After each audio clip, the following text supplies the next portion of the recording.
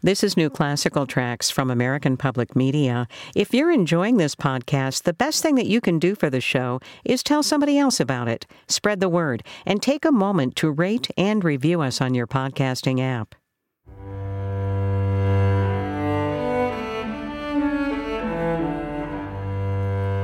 The last time I talked to cellist Matt Heimovitz was in 2020, and he was just embarking on a brand new, very big commissioning project.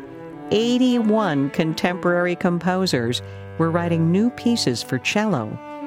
The second recording in this 6-album series was recently released. It's called Primavera 2, The Rabbits. The inspiration comes from 2 different paintings, and Matt Heimovitz tells us more about that this week on New Classical Tracks from American Public Media. I'm Julie Ellmacher.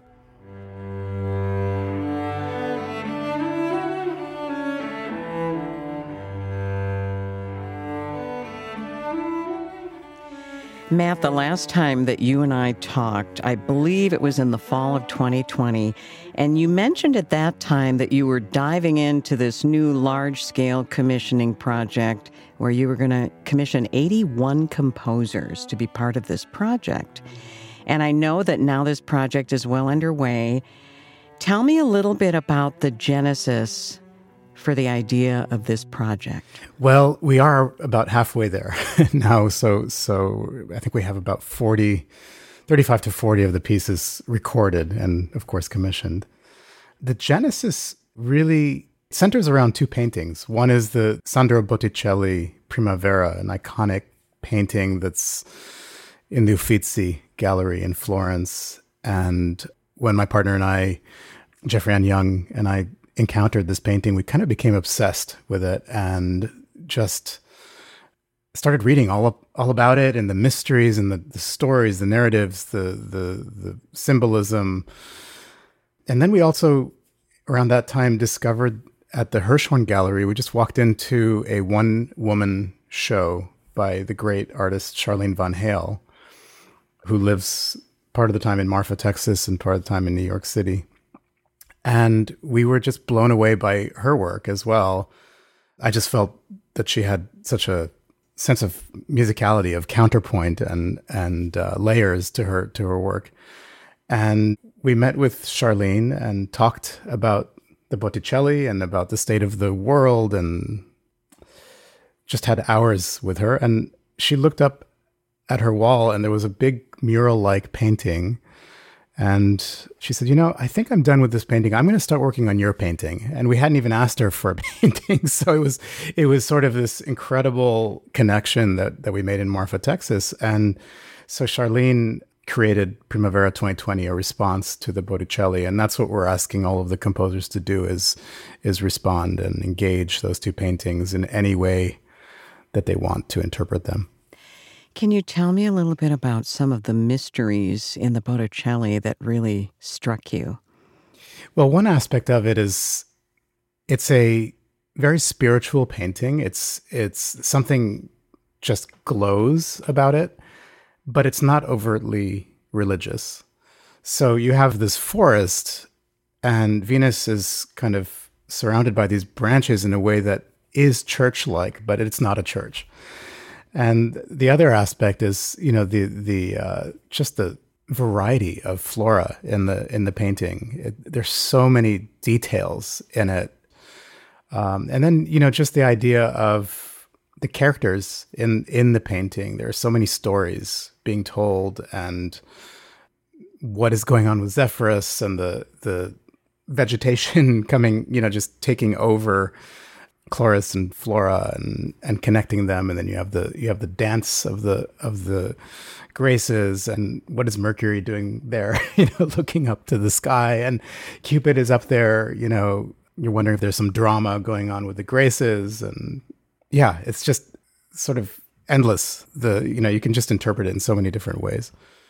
Now let me think. So we're talking Primavera, which is springtime, and I'm wondering, is there significance of this coming out of perhaps a pandemic and new life in that way?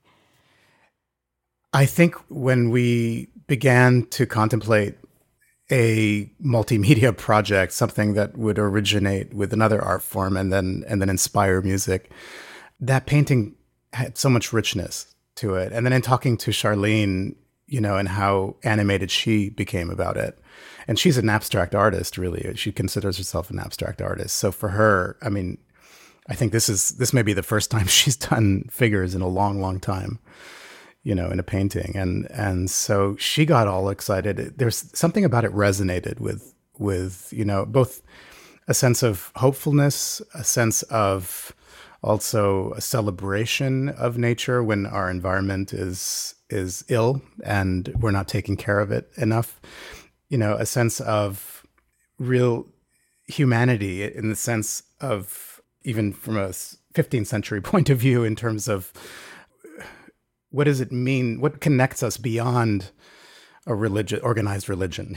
Sort of higher spirituality in a way, or a common spirituality and a sense of renewal, and the idea of also violence and destruction and renewal coming out of that, and sort of the hope that can bring. And I mean, the seasons and the cycles of nature help us every year. We go through that sense of renewal, but it's kind of, last time we talked it was a pandemic, and still kind of a pandemic.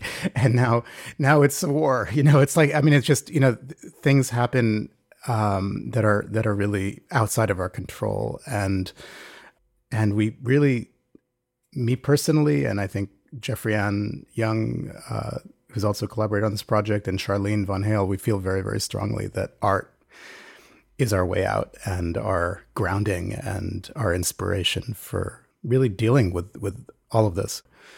There's a lot packed into that painting, and we thought that it has already stood the test of time, and I think it will continue for centuries and centuries. So 81 composers have been commissioned, 81 premieres. What is magic about the number 81? Well, it was supposed to be 9, and it was supposed to be tone poems for cello and orchestra. And then all my orchestral dates dried up because orchestras shut down for a while. And I wanted to play, and I was kind of going nuts, not having work. And so basically the idea came, well, why don't we just make it a solo cello project for now? And then I really wanted to get out of my comfort zone. I wanted to, I love the composers that I work with all the time, but I wanted to go beyond that and really celebrate the diversity out there. And it's really, I mean, immersed in this project, I realize, it sort of confirms my belief that we are in a golden age of music in many ways. There's just such a range of languages and talent out there. It's really pretty extraordinary. So the 9 composers that we start with recommend the next 9, and then those 9 recommend the next 9, and it's a viral commissioning project, and finally we get 9 layers deep into the 81. Oh, that's amazing. Thank you for explaining that. And the word viral, that's a little, okay, well, but... That's the world we found ourselves in. So now you have to learn all these pieces. How's that going? You said you're about halfway done with the recording process, even though the second recording was recently released. What's this like for you, learning these pieces that you are the first one to perform? Well, it has its benefits because you can work with the composer and help shape what's happening. And of course, these composers are breathing, living people who can tell you what they like and don't like, and make changes. And so there's that. There's also the challenge of, I haven't heard this music before, and many times I haven't even played that kind of style, or even after all the new music that I've played, new techniques that are completely not idiomatic to me, but they're inherent in the instrument, and these composers dream them up, and I have to figure out how to do it. And so of course you're also dealing with so many different personalities, which is fascinating, and some are more hands-on, some are more hands-off, and just sounds great.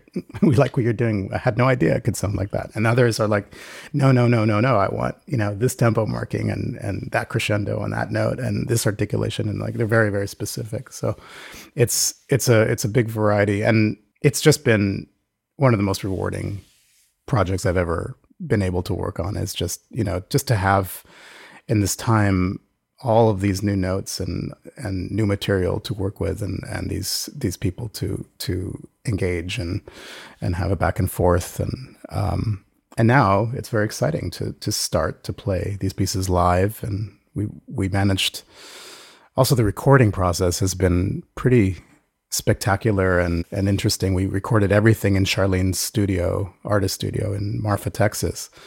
She's got this cathedral ceiling, old converted hardware store in downtown Marfa. And it's not a recording studio. And we had to figure out how to record there with our producer, David Frost, in New York City, getting high def sound, and our engineer with us in Marfa, and the composers coming in on Zoom at the same time that I'm recording, and we're all masked up, and it's, the painting is there behind me. So very, very inspiring. And so it was a fascinating experience, and also pretty magical to be in Marfa, actually in Southwest Texas, in this surreal landscape for many weeks during the pandemic. It was really very special.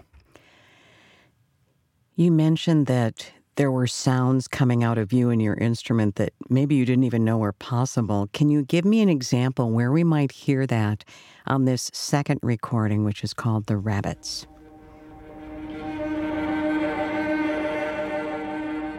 One interesting piece is by Nilüfer Nurbakhsh, a Persian composer. It's called Cyclical Rabbits. And I begin with some plucking that sounds like an oud. It sounds like a Persian instrument.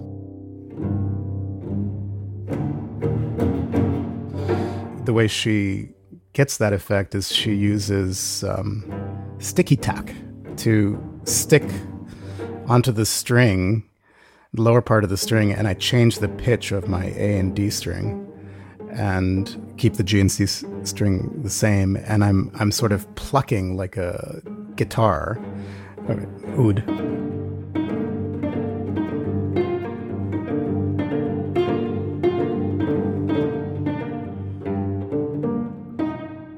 I mean, you wouldn't recognize it as a cello. I think it sounds kind of more hollow and sort of very resonant and interesting. And so that's one kind of new technique. I have not used sticky tack on my cello before.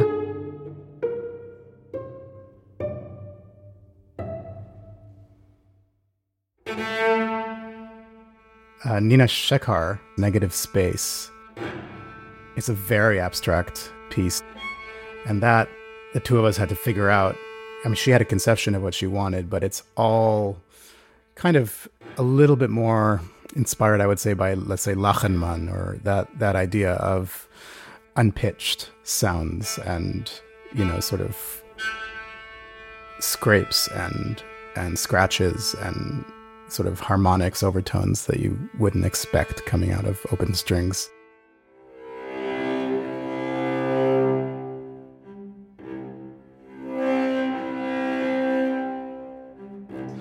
In fact, I don't think do I use my left hand at all? I don't think I use my left hand except for maybe a couple of harmonics.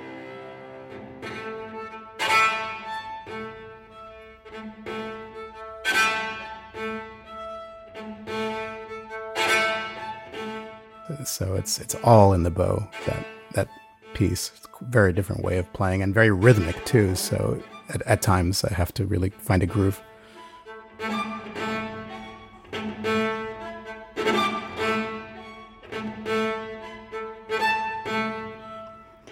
I'm envisioning you in Charlene's art studio making this recording with the painting that she created for you. And I'm wondering, as you were sitting there playing these pieces, is there a piece that comes to mind where you can literally imagine yourself looking at that painting while you're playing it? Kind of all of them.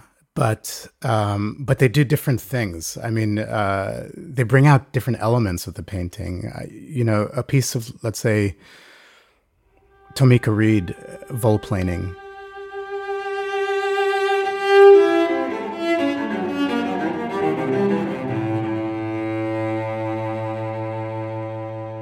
There's a bird in the painting. There's not really a bird like that in the Botticelli. So that's Charlene's symbol.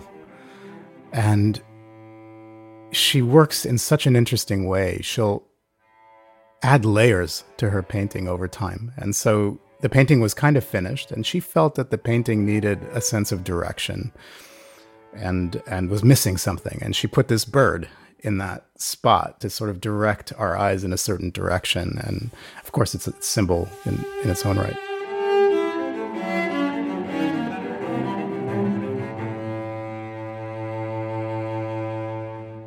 I feel like I'm that bird when I play Tomika's piece, because, she's talking about birds that can travel the ocean over weeks, and they dive down.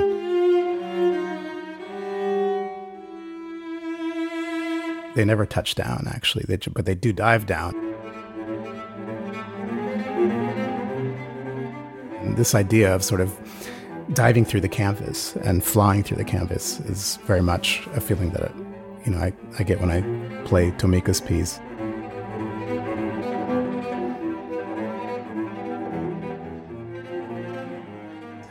With Missy Mazzoli, Missy really went to the heart of what Charlene went through in translating and adapting an older work of art to a new context and a new shape and form.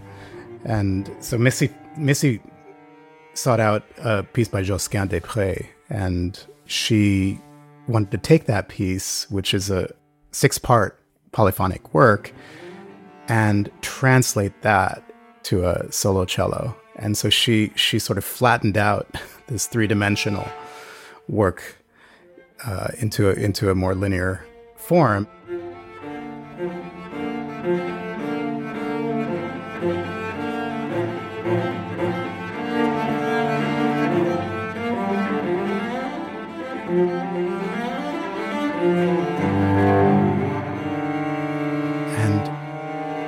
That's the experience I have looking at Charlene's painting also, is that our mind works in a linear way. We experience one event and then the next, and we look at one figure and then the next. But once you've done that, they start to swirl and come to life, and it begins to have movement, and it sort of then takes you to a more transcendent or a different place anyway.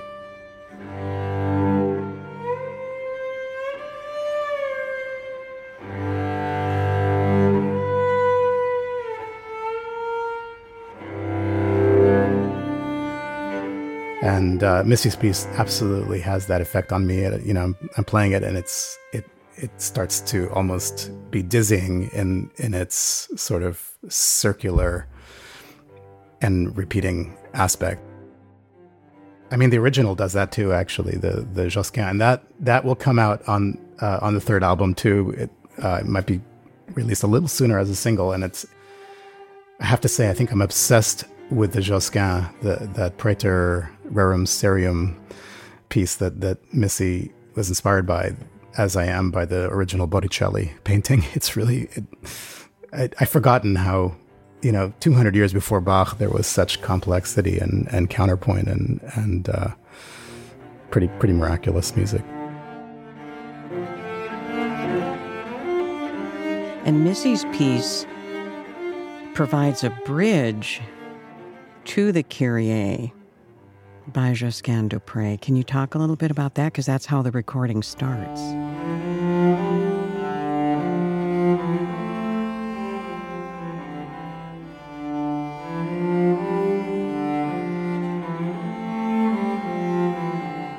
Yeah, the funny thing is that the Josquin is definitely a bridge, but that particular piece, the Kyrie, was the inspiration that Lisa Bielawa had from the previous album.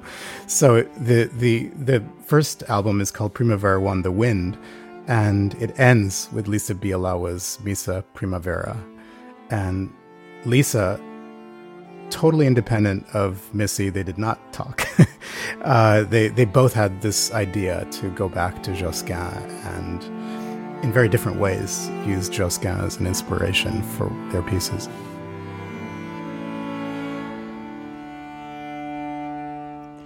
I want to ask you about the piece Beseeching.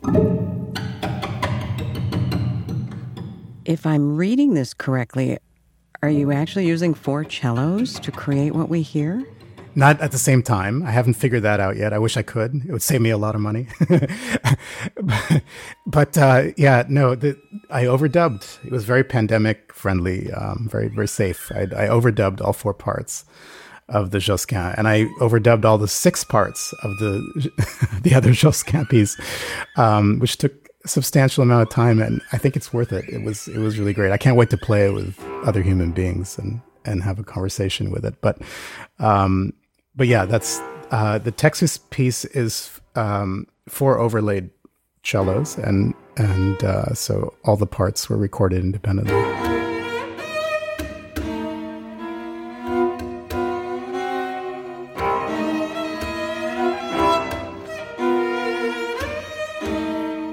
And the composer is Taek-Soo Kim?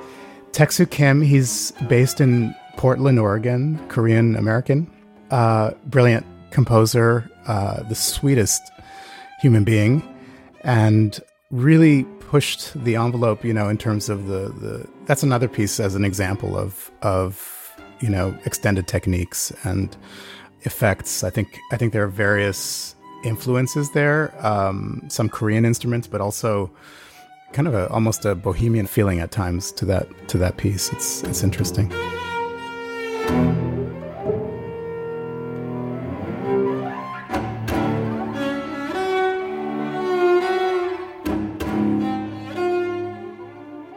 Skye McClay's piece is 1323.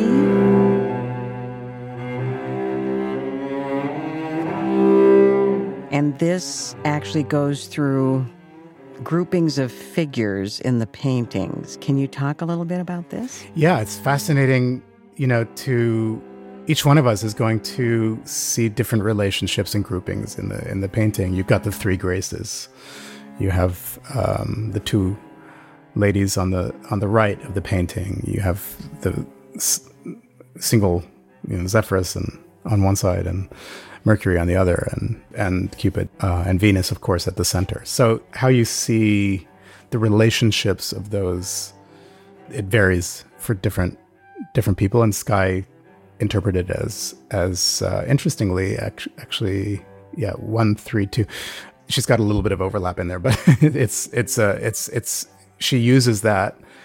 She translates that into motivic and rhythmic and melodic solutions for those numbers take on a certain symbolism and meaning. Nia Franklin created a piece that focuses on the goddess Venus and women's complex roles in our shared humanity. Can you tell me about this piece?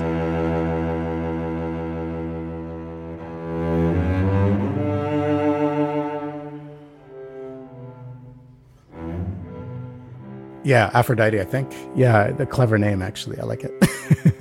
And Nia is an extraordinary lady. I don't know what she can't do. I mean, I think she was Miss America 2 years ago. And she is a composer. She's an amazing singer. She's obviously gorgeous. And so she celebrated that in the painting and just wonderful to work with also. And she's much younger as a composer than Missy Mazzoli. And so she's just gaining experience now. And I believe it was her first solo cello piece. But I heard a quartet that she had written, and I was really impressed. And she was recommended by several of the composers. And it was really fun to work with her and shape the piece together. And she was so open. It was really wonderful, very humble about, constantly listening with critical ears and, what could improve the work. And so we went back and forth, and it's really a very beautiful depiction of Venus.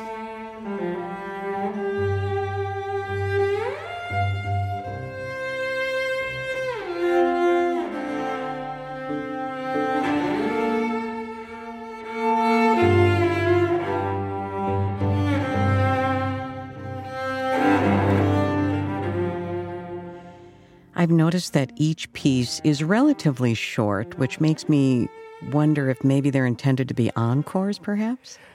I just wanted to make sure that I could play as many as possible in programs. And, I'm used to playing Bach cello suites, and you can do about 3.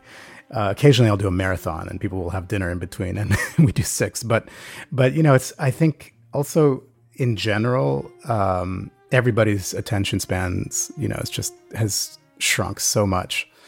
And so the idea of, just a little bit more of a pop mentality that just let's limit it.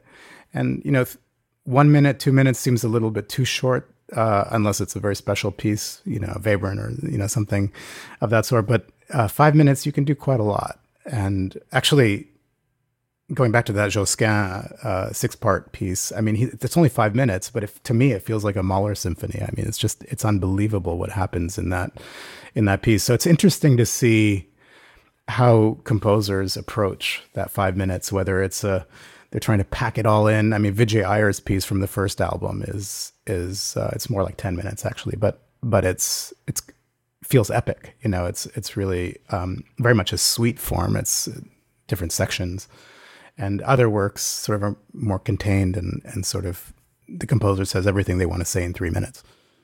Do you ever imagine any of these being arranged for more than cello? Yes, we are going back to the idea, with orchestra, and I'd love to get some partners with some orchestras and conductors to maybe take a few of them and maybe 9 of them, as we originally planned, to develop, yes, a cello and orchestra, a tone poem idea. I think some of them would lend themselves very well to that. So in a way, then the solo piece is a study, looking at the art world and for the larger painting.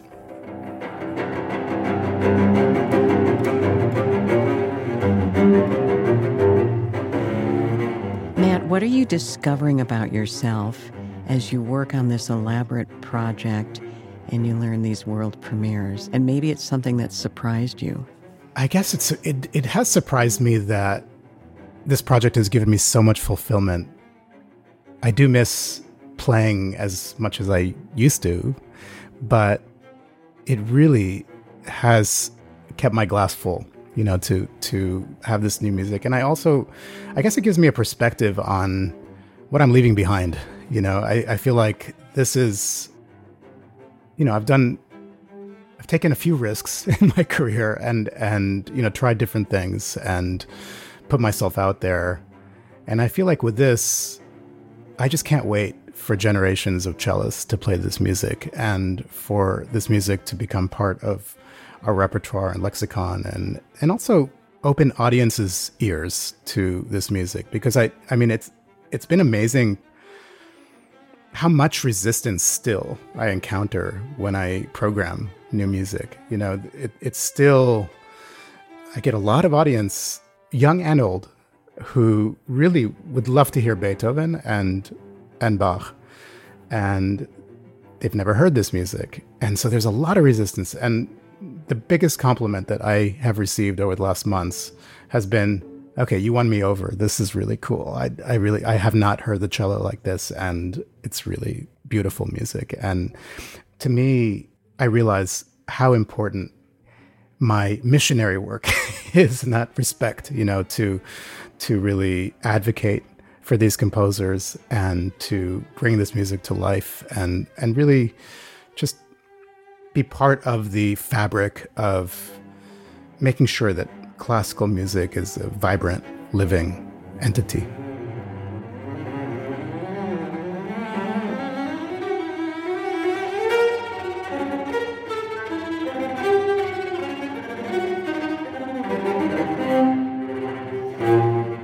The second in a series of 6 recordings celebrating 2 incredible paintings. It's a large-scale commissioning project from cellist Matt Heimovitz. The recording is called Primavera 2, Rabbits. Thanks to Valerie Kaler, our producer for New Classical Tracks. I'm Julie Ellmacher. Be sure to join us next time for New Classical Tracks from American Public Media.